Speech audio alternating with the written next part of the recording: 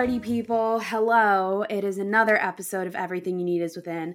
Tonight, I am joined by a new friend of mine who I met from a very exciting milestone, I think, for both of our careers in general. And she is just a total rock star and somebody that I can't see my life without now. So, without further ado, welcome to my friend, Serafina Nance. Hello. Happy to be here. I love you. Thanks for having me. Oh my gosh, this is going to be so fun.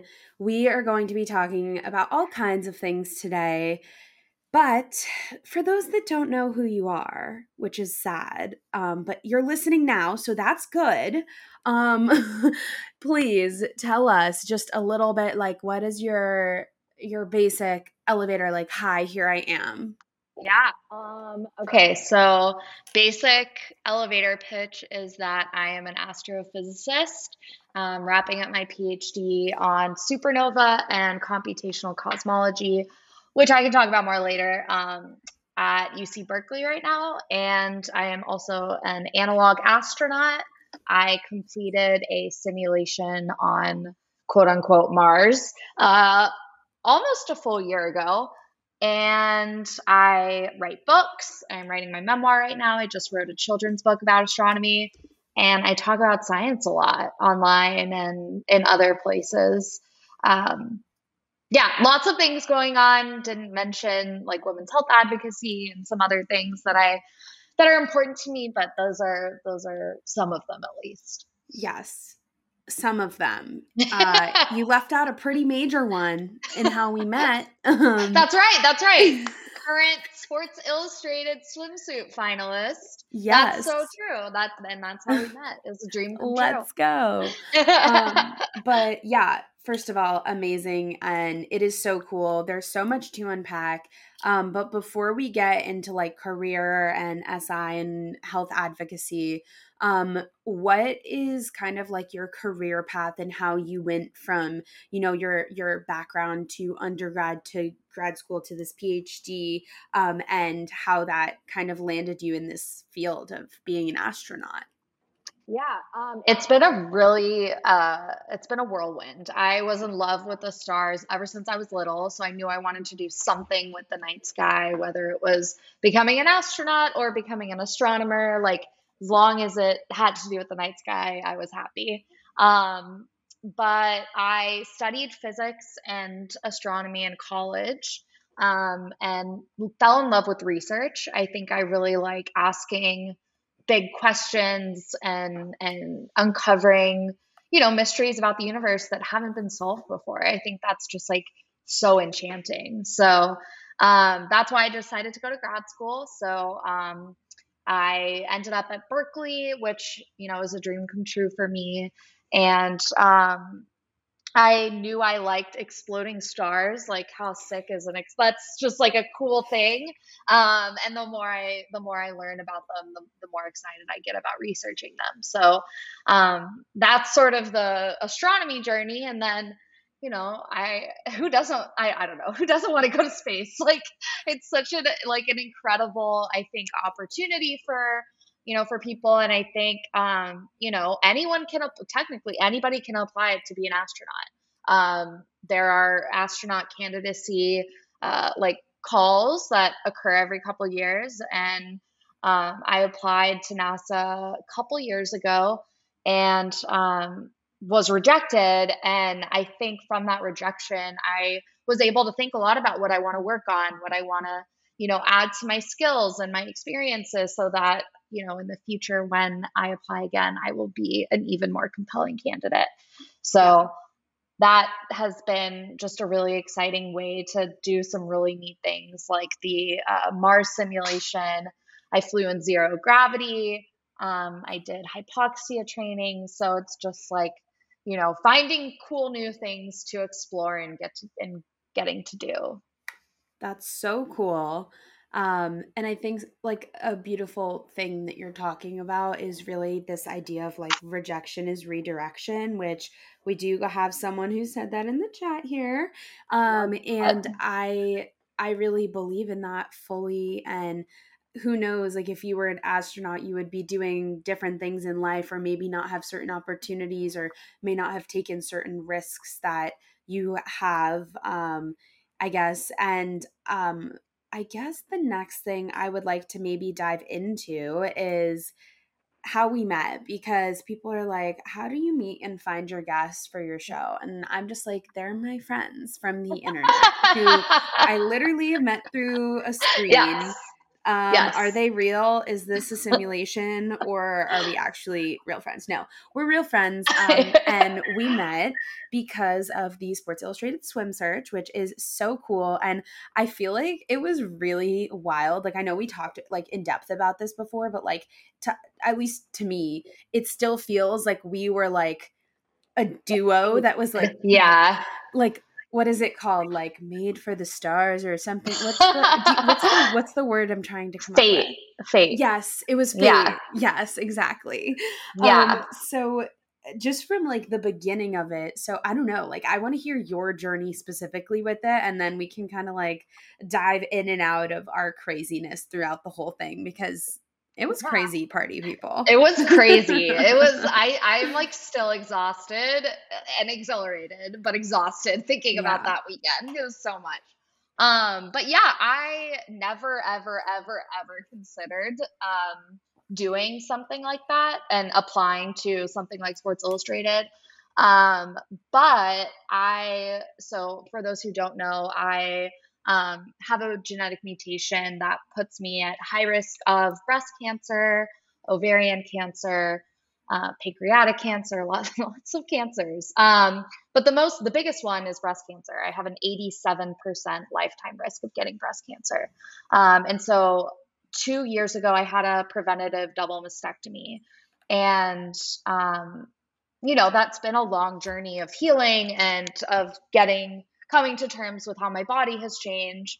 And, one of my friends basically reached out a couple of months ago and said, Sports Illustrated as a swimsuit is soliciting this casting call, and I think your story and your journey would be really impactful to share with people, and I think you should apply.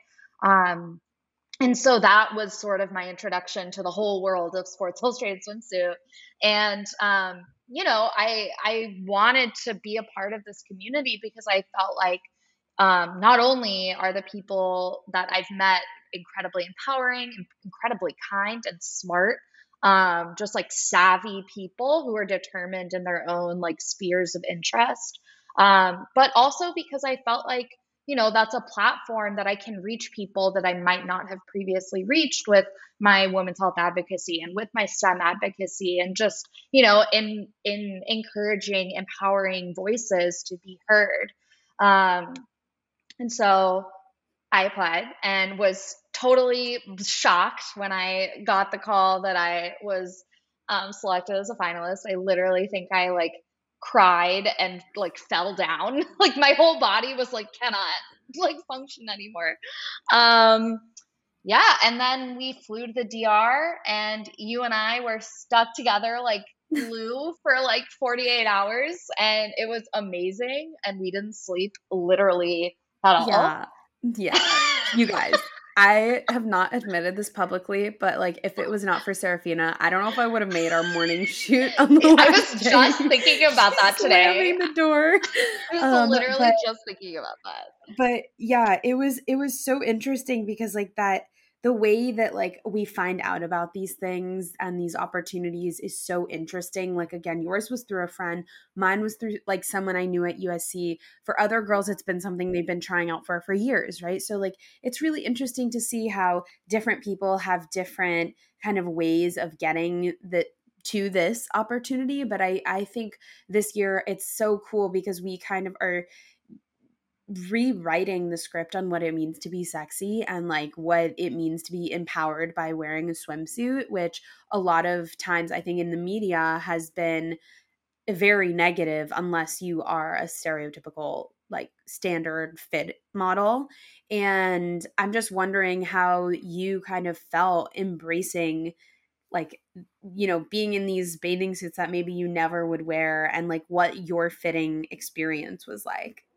Yeah, I mean, I think there are two parts. One is that I think it's such a testament to the community and the publication that SI has built to be able to reach these different people like me who never picked up a magazine like Sports Illustrated or Mm-hmm. never like even remotely thought that that was something that I would, experience in my life. Right. So, like, I think that really is such a testament to the work that they're doing, and the community that they're creating. So that's one part. And then, when I was there, when I was walking to the fitting, I mean, we were together.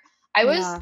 so anxious. Like I mean, I didn't find swimsuits right away. Like I felt really nervous, and like I think, it's not only I think is trying on swimsuits just like never really a fun Right. experience like in general, but then you're in front of people, like people are taking pictures of you.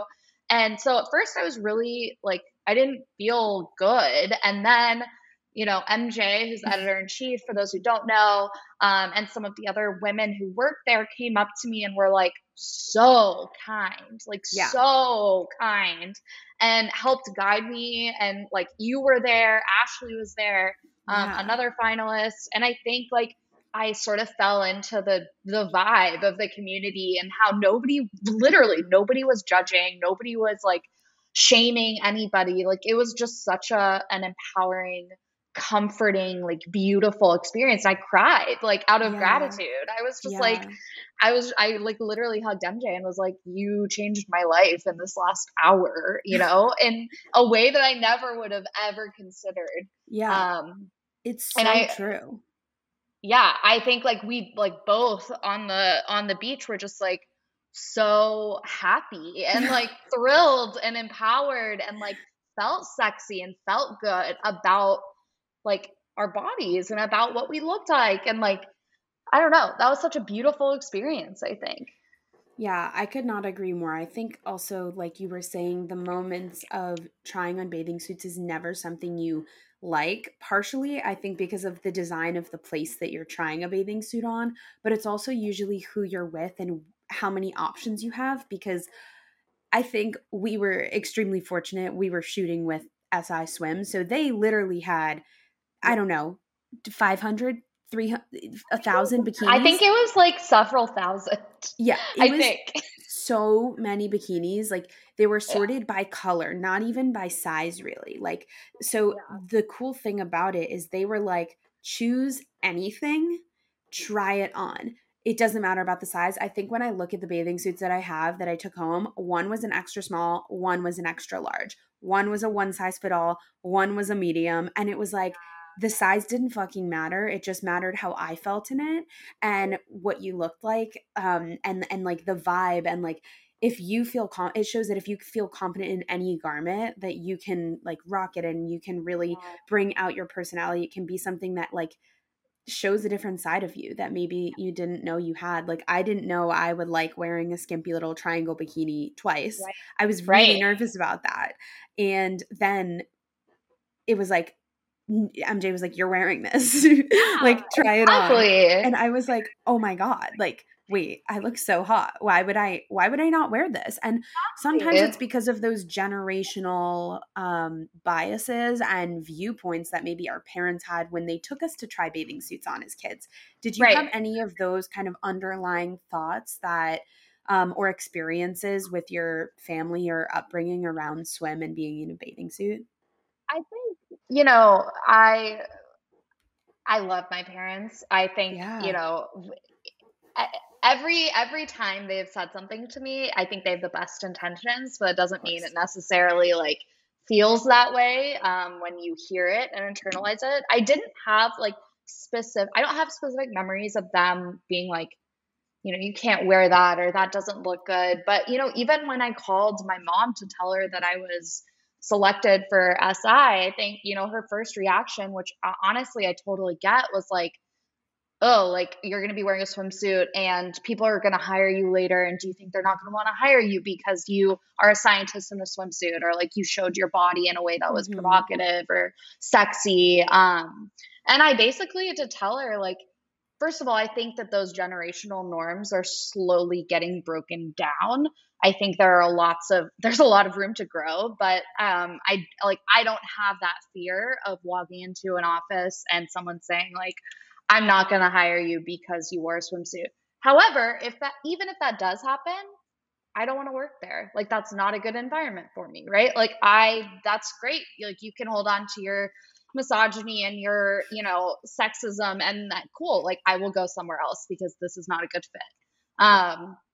And I think when I told her that, like she even told me how empowering that was for her as a 68-year-old woman to hear that from her daughter and Hmm. say, wow, like, I wish I'd been that brave when I was your age. And I think like, it's up to us to keep sort of breaking down these walls and breaking Yeah. free of these boxes and saying like women can do anything, we can be anything, we can look like anything, and it's nobody's business but Right. our own.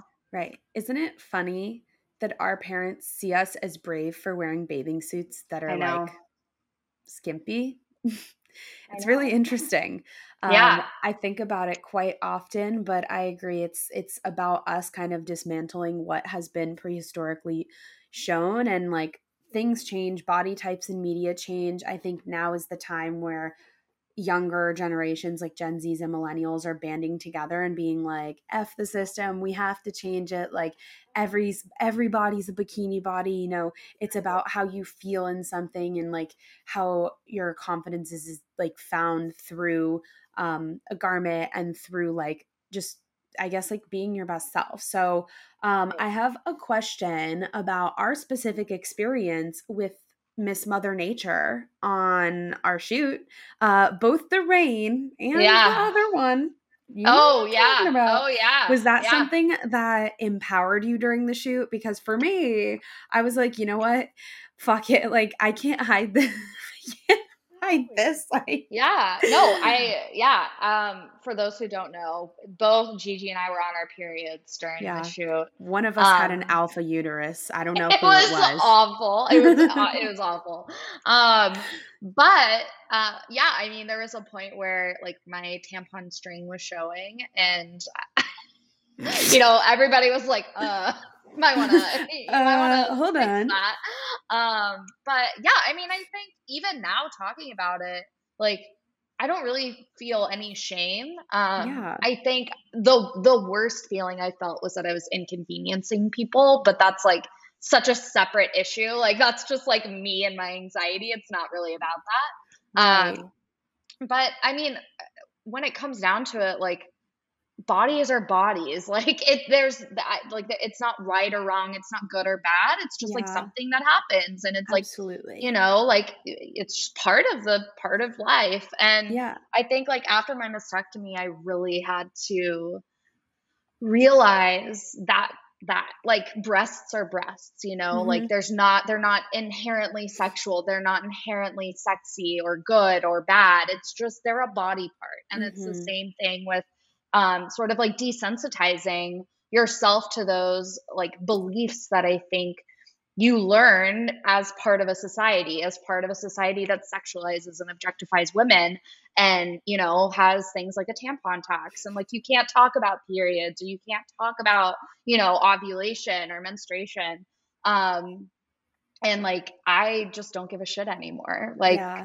I'm like, it's part of what makes me me, just like it's part of what makes you you. Of course. Yeah. It was definitely something. I love everything you just said. And I feel like during our shoot, it was something where like the entire crew also was a crew that's used to working with women who menstruate. Like this was not like Yeah. a Yeah. first time like, oh shit, we don't know what to do, like code red. It was like oh my, sorry, I'm gonna make you like spit your water out. It was Yeah, like no, that was something that they've dealt with many times, and it was mostly, I would say, like a 80-20, female to male ratio on the set. And like it was just so, I felt empowered, and like nobody cared really. It was like, oh, maybe you like stay in your bathing suit a lot. I did. yeah. And I mean, Yeah. nobody knew that except for me. And Right. like I made this one TikTok about it, and it's really just interesting to see that like other people are like, oh my God, wait, I can wear a bikini while I'm on my period. I can be a little bit bloated while I'm like on my Oh, period. And it's something that I think is really just, again, empowering, and it's shifting that norm away from like period stigma to like period empowerment and being like, yeah, this thing is really freaking annoying, but you know what? I can still rock a bikini. I can still have fun. I can still go in the ocean. I can still eat cookies and room service and whatever I want in a bikini. yeah. And also shoot for SI. So I'm going to be like super excited to see those pictures and just like remember that like that was a moment in time. I also met Mother Nature in the sense of Miss Rain. Did you have any feelings about our moment with the rain? And So for those, for before yeah. you explain that, for those curious, just go back an episode and listen to my solo experience on SI and listen to me bitch about the rain for like 45 minutes. So, anyway, continue. I mean, yeah, the rain was a absurd. It was just kind of like, of course, like Right. of course this is happening. But I mean, one of my favorite moments from the whole weekend is sitting with you on the Yeah. beach as it's pouring and we're huddling under this tent eating pizza. And I was like, this is a dream. Like this is such a vibe. And Mm. like again, such a testament to the community of people who are there where Yeah. like, yeah, you can be modeling on your period in a rainstorm eating pizza for Sports Illustrated swimsuit. Like, yeah, Right? that's awesome. Yeah. And like, we got to hang out with MJ and Yutsai, which was really cool.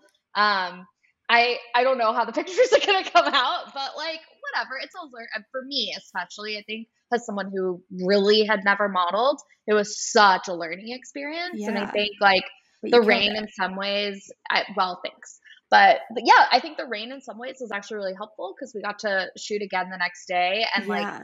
I definitely think I loosened up a bit and was Yeah. able to like kind of understand what directions I was being given. Because at first I was Right. like, I literally don't know what you mean by that.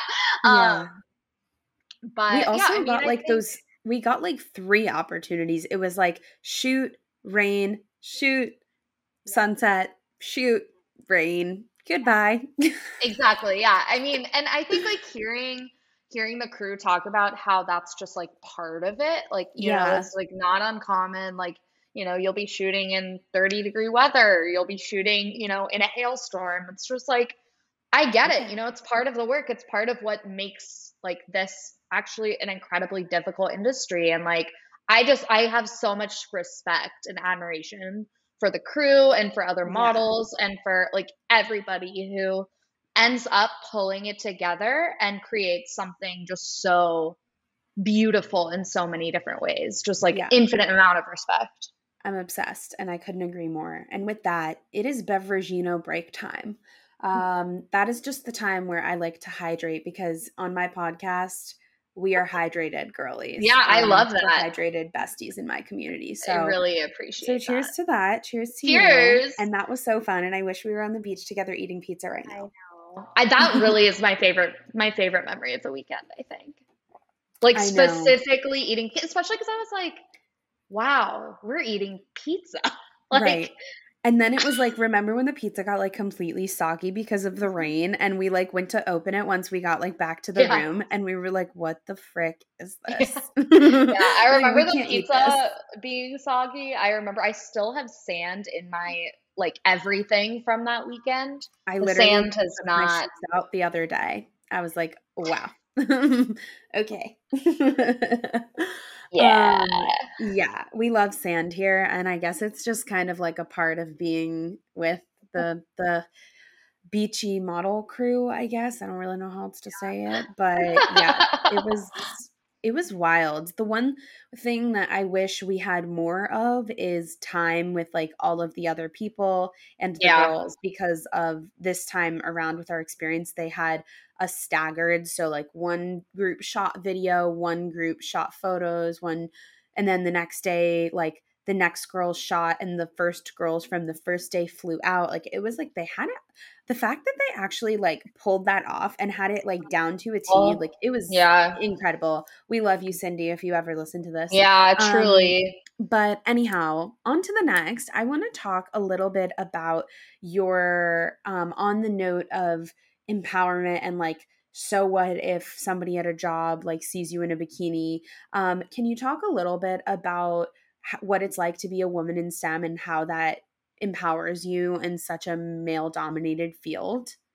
Yeah. So physics and astronomy, as you can imagine, is like incredibly male dominated. Physics more so than astronomy. When I was in undergrad, I distinctly remember, I mean, I had one female professor my entire college, you know, duration. And then Hmm. um, she happened to be a woman of color, which I think I was very lucky to have her. But in most of my classes, I was one of the only women, Right. if not the only woman of color.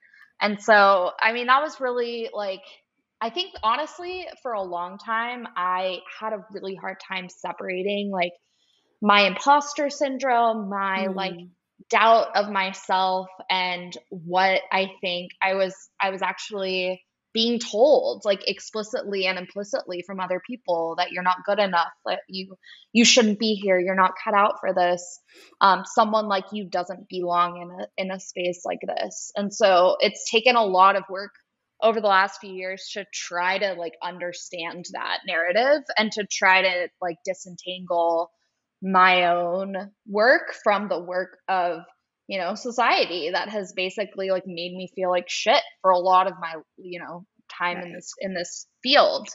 um But also, like, how incredible is it that people have someone like you to look up to, specifically young women, to see I don't know, does it make the struggle worth it in some ways, knowing that other people are going to look up to you and be like, wow, you're such a role model?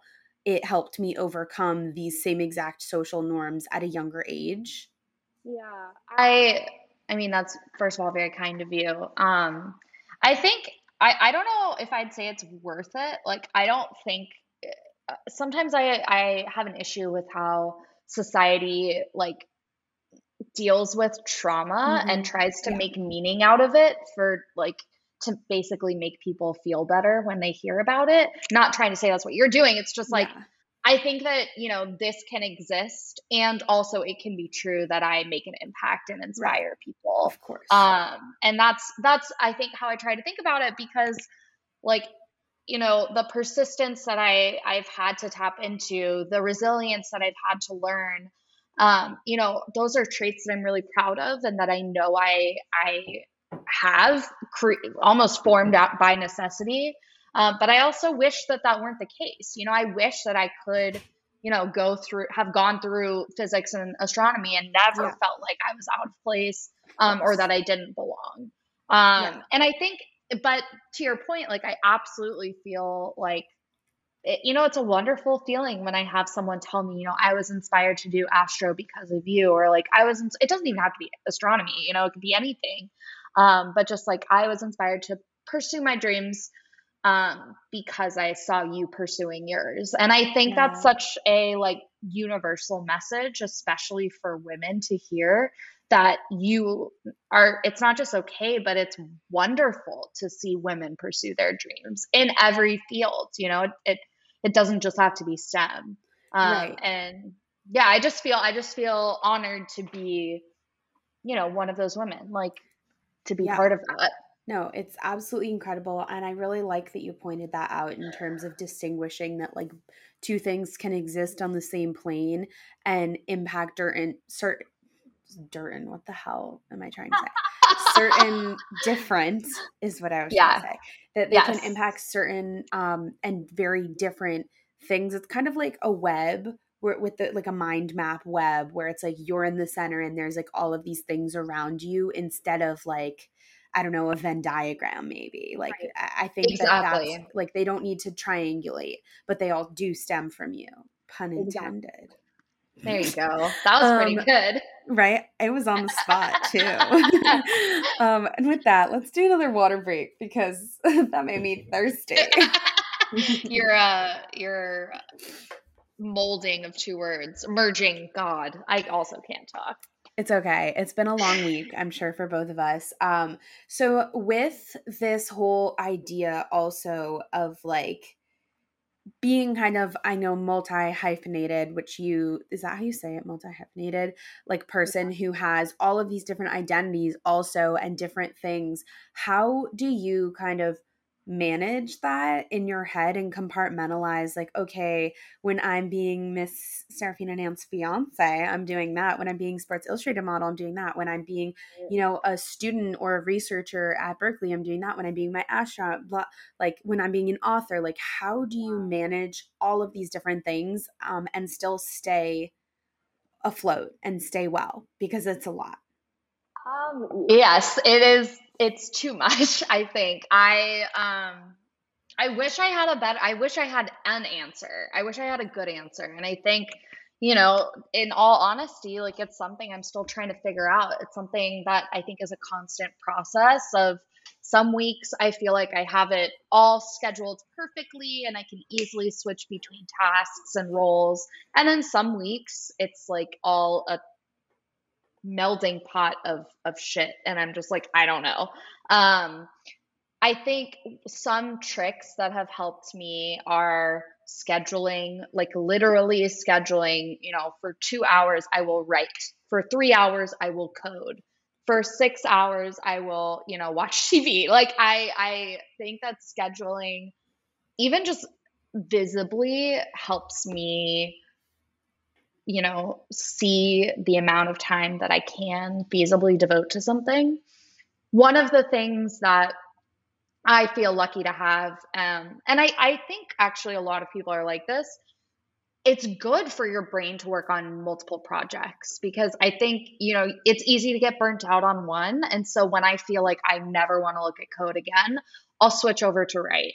And that's using a very different part of my brain. I get to think about different types of problems and it energizes me a lot of times to have such distinctly different projects.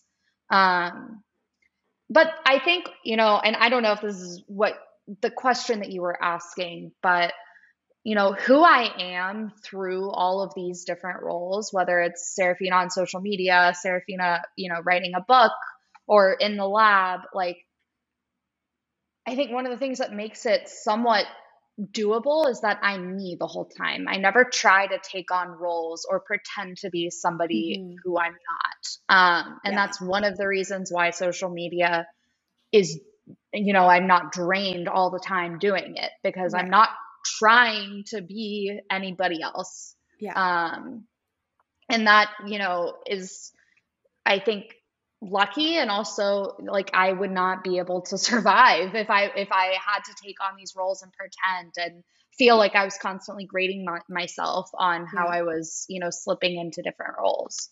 Yeah. Couldn't agree more. And let me just tell you guys, when I met her, she was certainly the same person for every single night of it. We were literally Yeah. being, again, we were being very sleep deprived goofballs who were just like shoveling food into our faces. One of Yep. my favorite moments, which I think I have talked about on my last episode, but if not, whatever, you'll hear it again now, is the moment right before when we went from our video shoot to food and all the other girls like Maddie and fuck, why am I forgetting her name? Kelly, Kelly yeah. were like in the room with us, and you and I were just like literally in robes on the floor breathing. And that is just like, I mean, breath work is something that helps me kind of recenter with everything going on. But I really, really loved and cherished that moment where we were like laying there, just like being ourselves. And then we were like, okay, ready, we're going. And we had our own moments in our hair and makeup. And then we got on the golf cart and we freaking went. And we were just goofballs, like it was so much fun. So I just appreciated that the whole time. And also, I will say you've been the same person. I don't know what kind of accent that was coming out, but you're the same person throughout. Whenever I call you or text you, like I literally like know that it's like you talking. So I just very much appreciate that and couldn't I agree feel more. And I think with you. the next question I would ask is what what would be your advice to somebody who potentially would want to follow in your footsteps? Yeah. So I think the number one piece of advice that I give to people who are, and honestly, I think this is universal. I don't even think this is following in my career footsteps necessarily. Maybe this is just, it's better to frame this as advice for young people in Mhm. general. And, people who want to pursue their dreams. And my advice is do not let anybody ever tell you that you're not good enough to do something, that you're not cut out for it, that it's not meant for you. Only you get to decide that. Only you get to, not to get cheesy, but shape your own journey. And I think, of course, there are systemic barriers and really incredibly difficult things that come along with that. But I never want somebody to feel like they're not cut out for something and that they should change their path because they are being told Right. that they're not good enough. Yeah.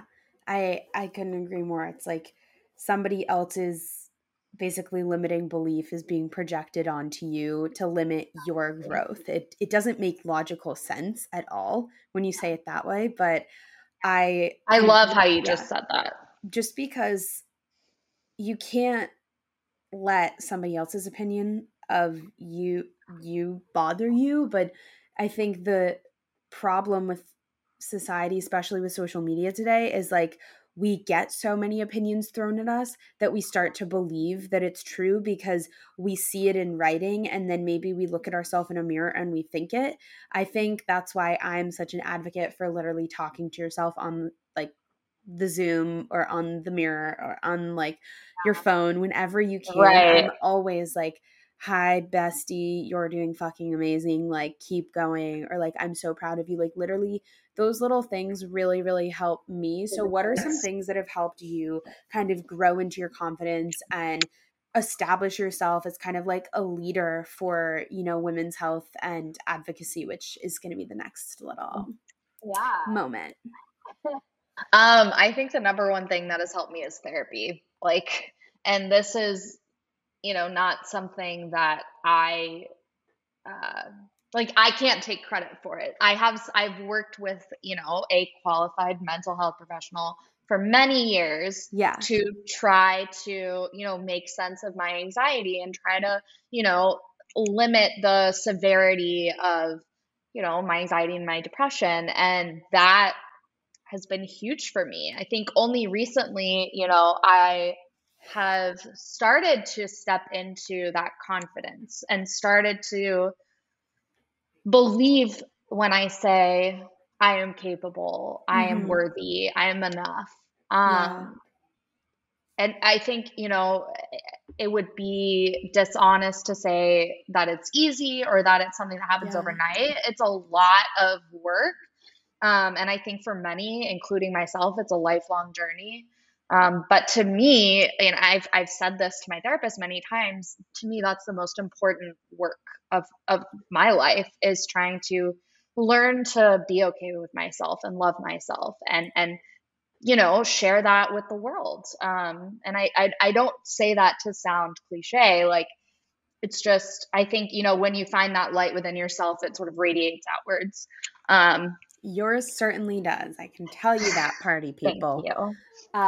But yeah, that's definitely So true. And also on the note of like talking about mental health online, I don't know, do you talk like openly about therapy? I feel like I don't know if I've seen that, so I don't want to like out you right now. No, not at all. I'm very open about it. Very um, open. and like another thing I've been kind of focusing on is this idea of like taking your daily medicine. I know you did witness me being a little bit of a maniac in the morning, like pounding my medicine back. Um, have you had discussions either on social media or with people in your life or around you about not only like the medicine you take, but maybe the medicine they take and how it helps them in their productivity? Yeah, I have 100%. So I am a huge advocate for asking for help and for knowing when you need to seek help. And for me, medication has been huge. And that's not just for my mental health, but also like when I was going through all my surgeries, right? Like I was Right. on antibiotics for a long time. I was on many different medications for over a year, basically. Um, and yeah, I think that I will be the first person to say my Lexapro like gets me through. Like Mhm. I feel very grateful that I found a like system of medication that works for me. And I was very hesitant to get on medication specifically for mental health for a long Mhm. time because Yeah. I think I felt like my anxiety is what made me me. And I was nervous that I was going to lose Mm. myself when I got a handle on my anxiety. And Wow. that took a lot of therapy to, Yeah. Unpack. separate the two. Yeah. And once I, made the leap to start medication, I mean, my life, quality of life has just improved so much. Yeah. And I have many conversations with those close to me in my life, and on social media about hesitancy and seeking people around you that can help you make informed decisions about your health. Yeah, I really love that. And I also love what you said about this idea and this kind of fear of taking medicine and what that's going to do, how it's going to potentially disrupt your identity. For me, I actually had an opposite reaction where I was like, I don't want to rely on medicine. It wasn't about not making me me. It was like I just have anxiety about taking this many pills a day and like even if it does improve my life, I'm still going to have to worry about taking medicine and getting it insured. And when I get off, I'm 23, when I get off my parents' healthcare insurance in a couple years, am I going to be able to afford it? Is it long term? Like that's what was going through my head with medicine and taking it. And I will say, thank God I got over that. It took time because of my history with taking pills, but I never had, let me clarify, I never had a problem. I just did develop disordered eating habits because of the side effects of medication, which is also something that I feel like is not talked about enough. But aside from that, that's like a completely other story. This medicine that I've been on for the past 8, 9 months has also changed my quality of life because it's made me, I think, into a better person. It's taken away that thing that was limiting our, like, I think our growth overall. And Right. I still struggle with it where I'm like, to my therapist, I'm like getting anxious about, I think I was telling you, like going to the DR and potentially getting stuck with like a positive COVID test, like with the recovered COVID, you know, test, however that works, and not having a doctor's note to come back and then not being on my medicine, not being able to get it because it's a controlled substance. Like I was so anxious about this one situation that ended up being completely fine. And I ended up getting back in the States and getting my medicine on time. But that kind of fear still is something that I deal with every single month. So do you do like, how do you kind of deal with either like the idea of like continuously taking medicine every day, Yeah. and or acquiring it if that's a problem for you? Yeah. So I have so many thoughts about what you just said. I like part of this is frankly how messed up the United States healthcare system is. Yeah. And we don't have to, I don't want to totally derail the conversation, but it makes, you Hey, we're know, talking about health and advocacy. We could go anywhere we want. okay, cool. Yeah, I think it's just it's absurd that sick people have to do so much work Yeah. to get the care that they need and deserve. Yeah. And it just really makes me incredibly angry. I've seen my dad, who has metastatic prostate cancer, go through this time and time again. I went through this when I was trying to get my mastectomy, and it's incredibly frustrating. Like, it makes me so mad because these people, are just trying to survive, just trying to live. And there are so many barriers, cost, access, um, like there are so many barriers that make getting accessible good. I'm not even asking for excellent. I would like excellent, but not just standard care Hmm. is not a standard in this country. And that it extends to medication. So, for example, my dad, I mean, COVID made this even more difficult, but he My was in God. Yeah. Mexico, and that's where he lives, and he had to get his hormone therapy somehow to Mexico. And of course, the US medical system like has so many rules about how you can get your medication, which of course costs hundreds to thousands of dollars every single month.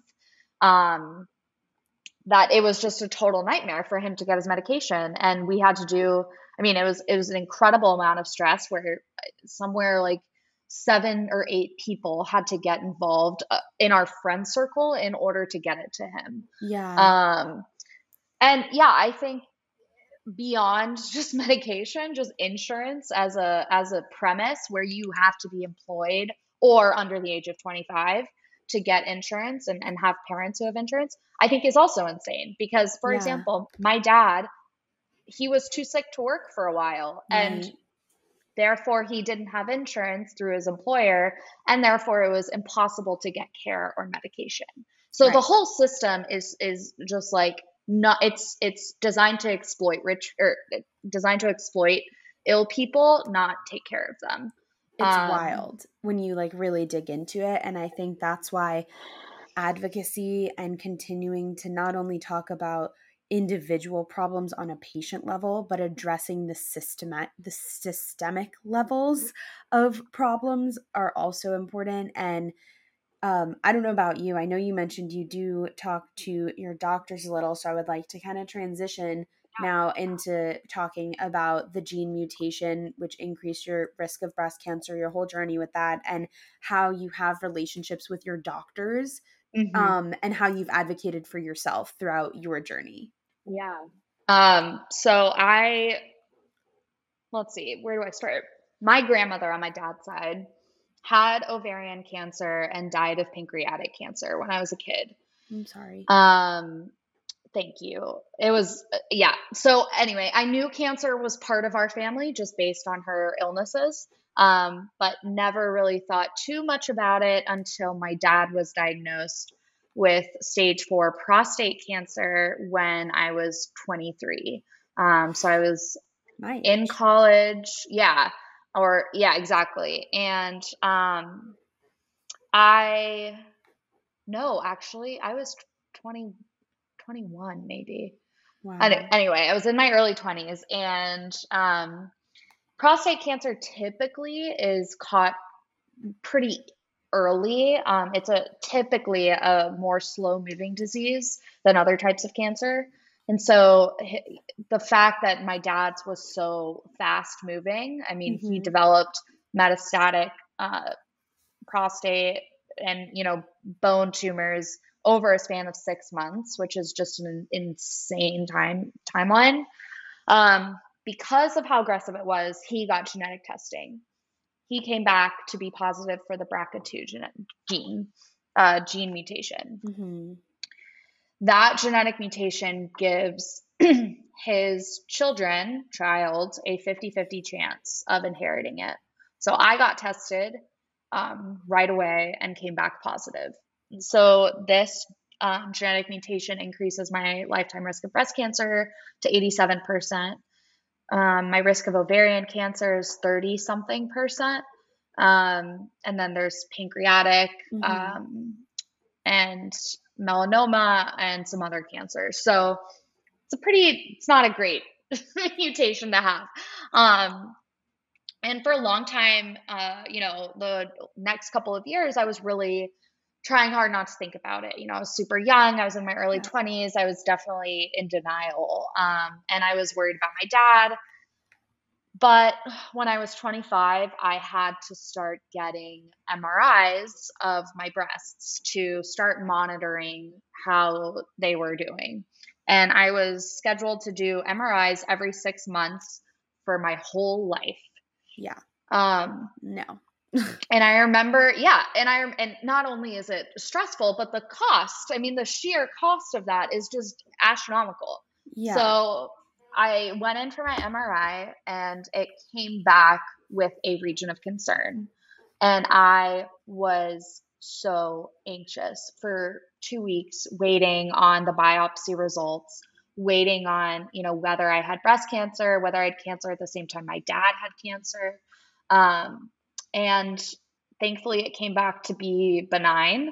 Um, but I left that experience being like, fuck this. Like, I am not going through this every 6 months. Right. And I will do, whatever I need to do to basically mitigate my risk. And that's when I decided to have a preventative double mastectomy.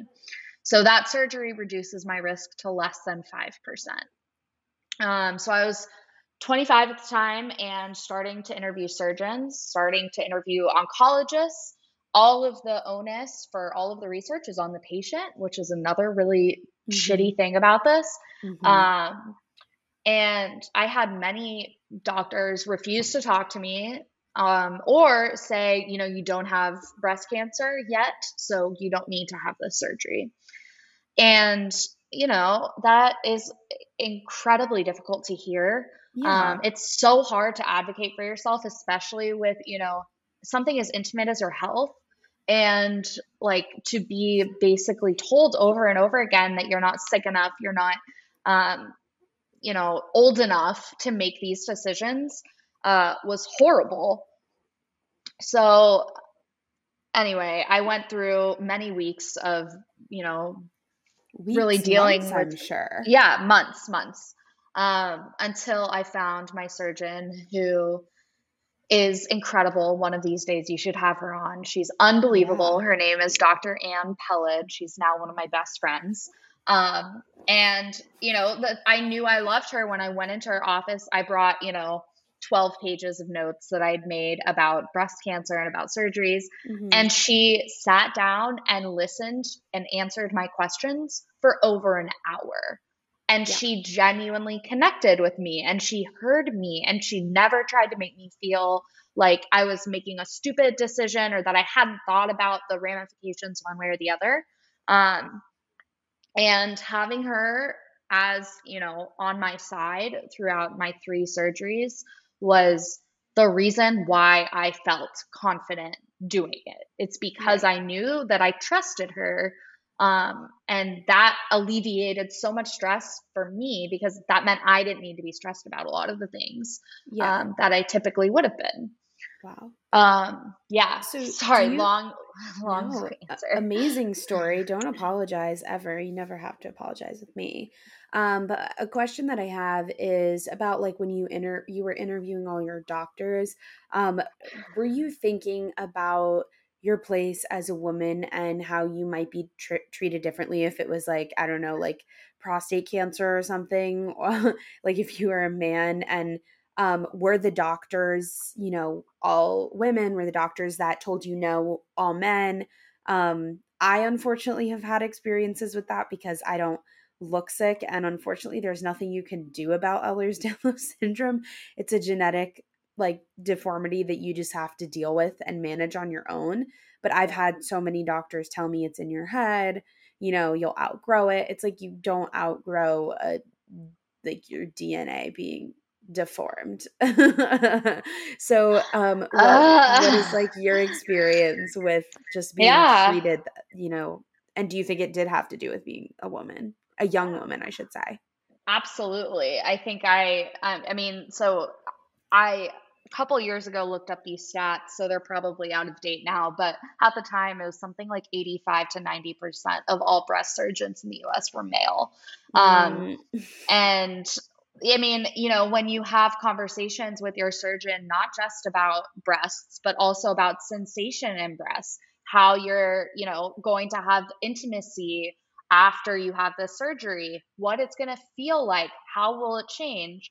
I know many women in the breast cancer community who never didn't even know they were going to entirely lose sensation in their chest until they were in the OR, woke up, sorry, not in the OR, in the whatever, in the hospital after having surgery, and were like, oh, I can't feel my breasts.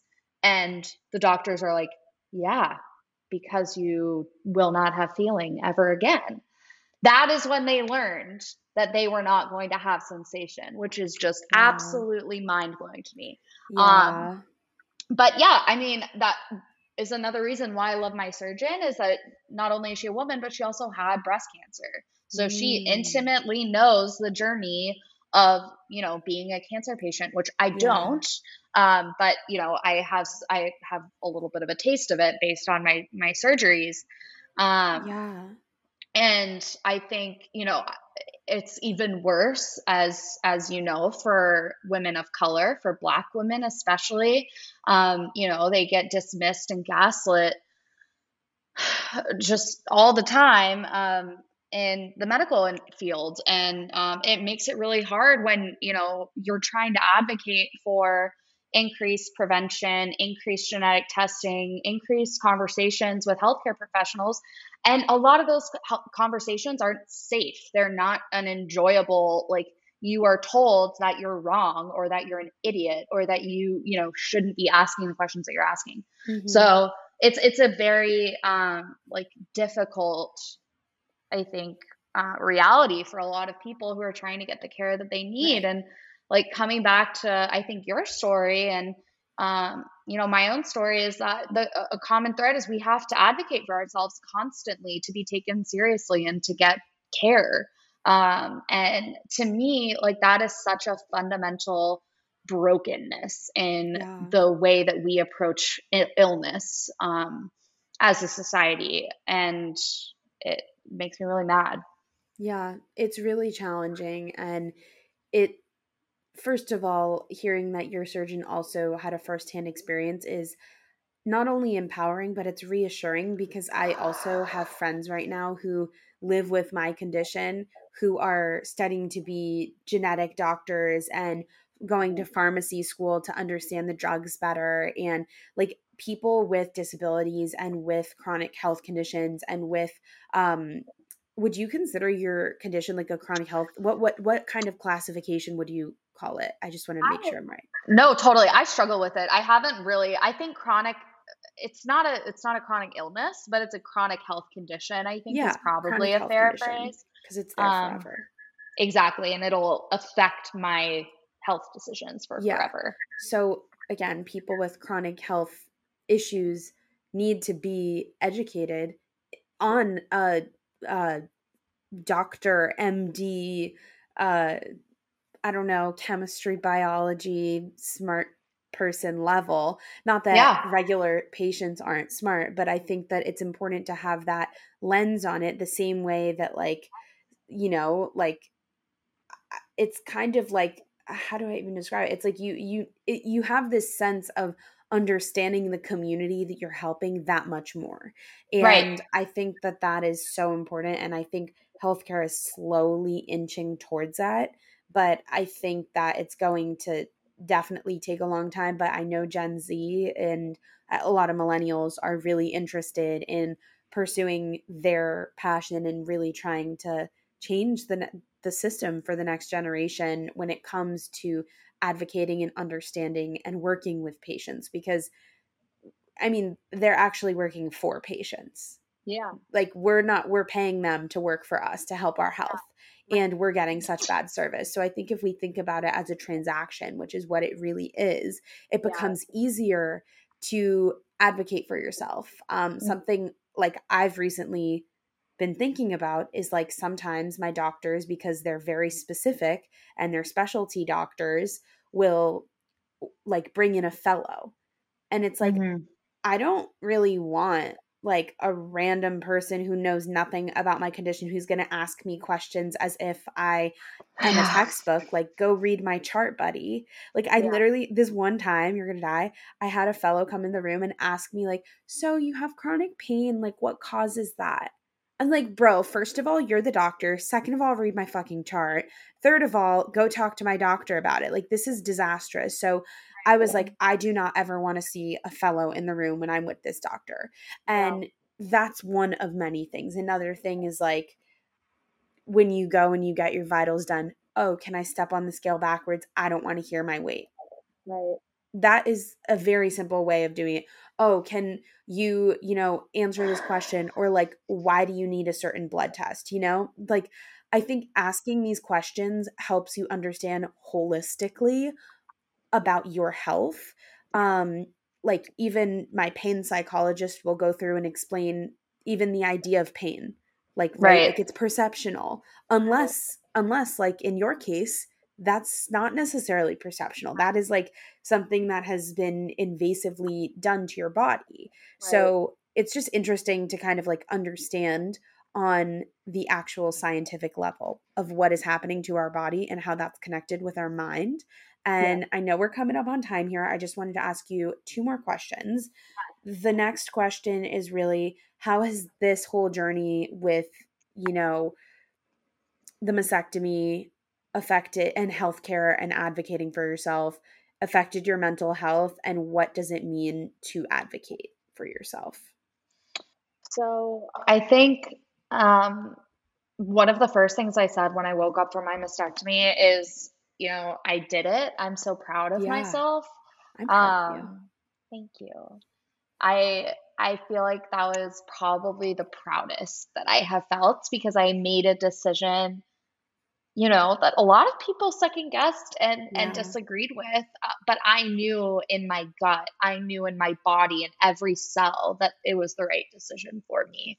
And to listen and act on that was an incredibly empowering experience. So I think, yes, there have been really hard moments, absolutely, in this journey where, I've had to relearn my body. I've had to relearn how to do a push up and how to, like do a pull up and all of these things that I couldn't reach for, a cup for 3 months after surgery. I mean, there's just like, it is such a, it, it's amputating part of your body. Mm-hmm. It's such an incredibly invasive procedure. Um, and there are moments where that was really hard, but I think overall I have felt so strong and grateful, empowered and confident in my decision. Mm-hmm. And in this journey. And I think like because I had such a positive experience with such a difficult thing, it that makes me want to share. It makes me want to encourage others to advocate for themselves, to find doctors who will listen to them, who will take them seriously, who will value sensation and whatever else is important to them. Yeah, that's amazing. And I'm really just like happy to know that you also, in a lot of ways, found a silver lining. Like, yes, it was because of your advocacy and because you interviewed all of these doctors. And that's to not to mention fucking exhausting Yeah. and ridiculous that we have to even go through and do that. But it's just really amazing that you now advocate for it. And did you always go right into sharing it on social media right away? Like, were you very open about that? Yeah, pretty much. I think like Queen shit. We love instantaneously. it. Yeah, I mean, again, it goes back to I can't be anything other than myself. And if something that big is happening in my life, and these people are, here theoretically to support and, Right. like, yeah, of course I will share that. And as part of that, I feel like I have impacted people, I have touched people, I have changed lives, and Absolutely. what a gift that is to be able to do that and say that. And yeah, it just invigorates me to like keep doing the work that I'm doing. Yeah. And do people in like the STEM field like ever look at that or your social media and are like, what? Yeah. Oh, all the time, all the time. I've had people be like, "Are you?" Yeah, they're very confused. Um, but that's fine. It opens up a conversation, and Yeah. like I I know that there are people out there for anybody who has an online presence, like you're judged. You are Yeah. opinions are created about you, and rumors and whatever. I don't really know everything that's out there, but I do know that once you put something online, people will take from that whatever they want to take from that. And your image of yourself is not who you are. Right. People will perceive whatever they want to perceive. So um, I think, despite all of that, I still feel like, the one moment where I know someone told me I'm getting genetic testing because, you shared your story, or I'm BRCA positive and I'm going to get a mastectomy, or I'm not going to get a mastectomy because I've realized that that's the right thing for me. Great. More power to Mhm. you, right? It's Yeah. equipping yourself with that knowledge to make informed decisions. And Yeah. that is what I'm most passionate about in STEM, in women's health, in writing, whatever it is. Yeah. Oh my God. Yeah. And we didn't really even talk about your book. So tell us briefly as we exit, as we make the mass exodus, um, Yes. tell us about your book and then, where people can find you and yeah, what's exciting Cool. for you. Wait, before you do that, what's your favorite mantra? I ask every guest this or like quote. What's a quote? Like a quote or a mantra, something you like live by, a motto, whatever you want to call it. Probably this is so cheesy, but probably Carl Sagan, who's for those who don't know, like a one of the I don't most know. wonderful, important science communicators of all time. He was like Bill Nye before Bill Nye was around. Oh. Um, and he was an astronomer, and his famous quote, "You are star stuff. We are the stuff of stars." Like that to me is so utterly beautiful, from a science perspective, and from just like keeping perspective in how small our lives are, yet how special they are. And I don't know. I really We're like all that. stars, rising Yeah, stars for we're the that stuff of matter. stars. I love it. So okay, yeah. Thank you so much for being on my show tonight. I can't wait for more people to listen to this episode. It was fucking bomb. You're the best. Tell You're the people best. about your book and where they can find you and what they can look forward to. Yeah. So I am writing a memoir. It's coming out in 2023 with Penguin Random House. And Woo! it is about being a woman in science and really wonderful things about astronomy, and also how someone can try to survive in a field that is not created for someone like me. Right. Um, So so excited to read it. I want a signed really excited copy. about it. Oh, of course. I'll be at the book launch. Great. Yeah, of course, obviously. Um, so yeah, that's what's coming up. And you can find me at Star Stricken SF on Twitter, Instagram, TikTok, and I don't I'll know, the link it all, internet you at guys. large. Yeah. Okay, cool. Oh my God. Yeah, no, you are the freaking best. Okay, let me stop the recording now. That is all, party people. Come back next week for another episode of Everything You Need Is Within. I'll catch you next time. I hope you enjoyed. Don't forget to like, comment, and subscribe. If that's even a thing here, I don't think it is, but you can follow us on Spotify now. So follow the podcast on Spotify and on Green Room. Okay, bye, party people.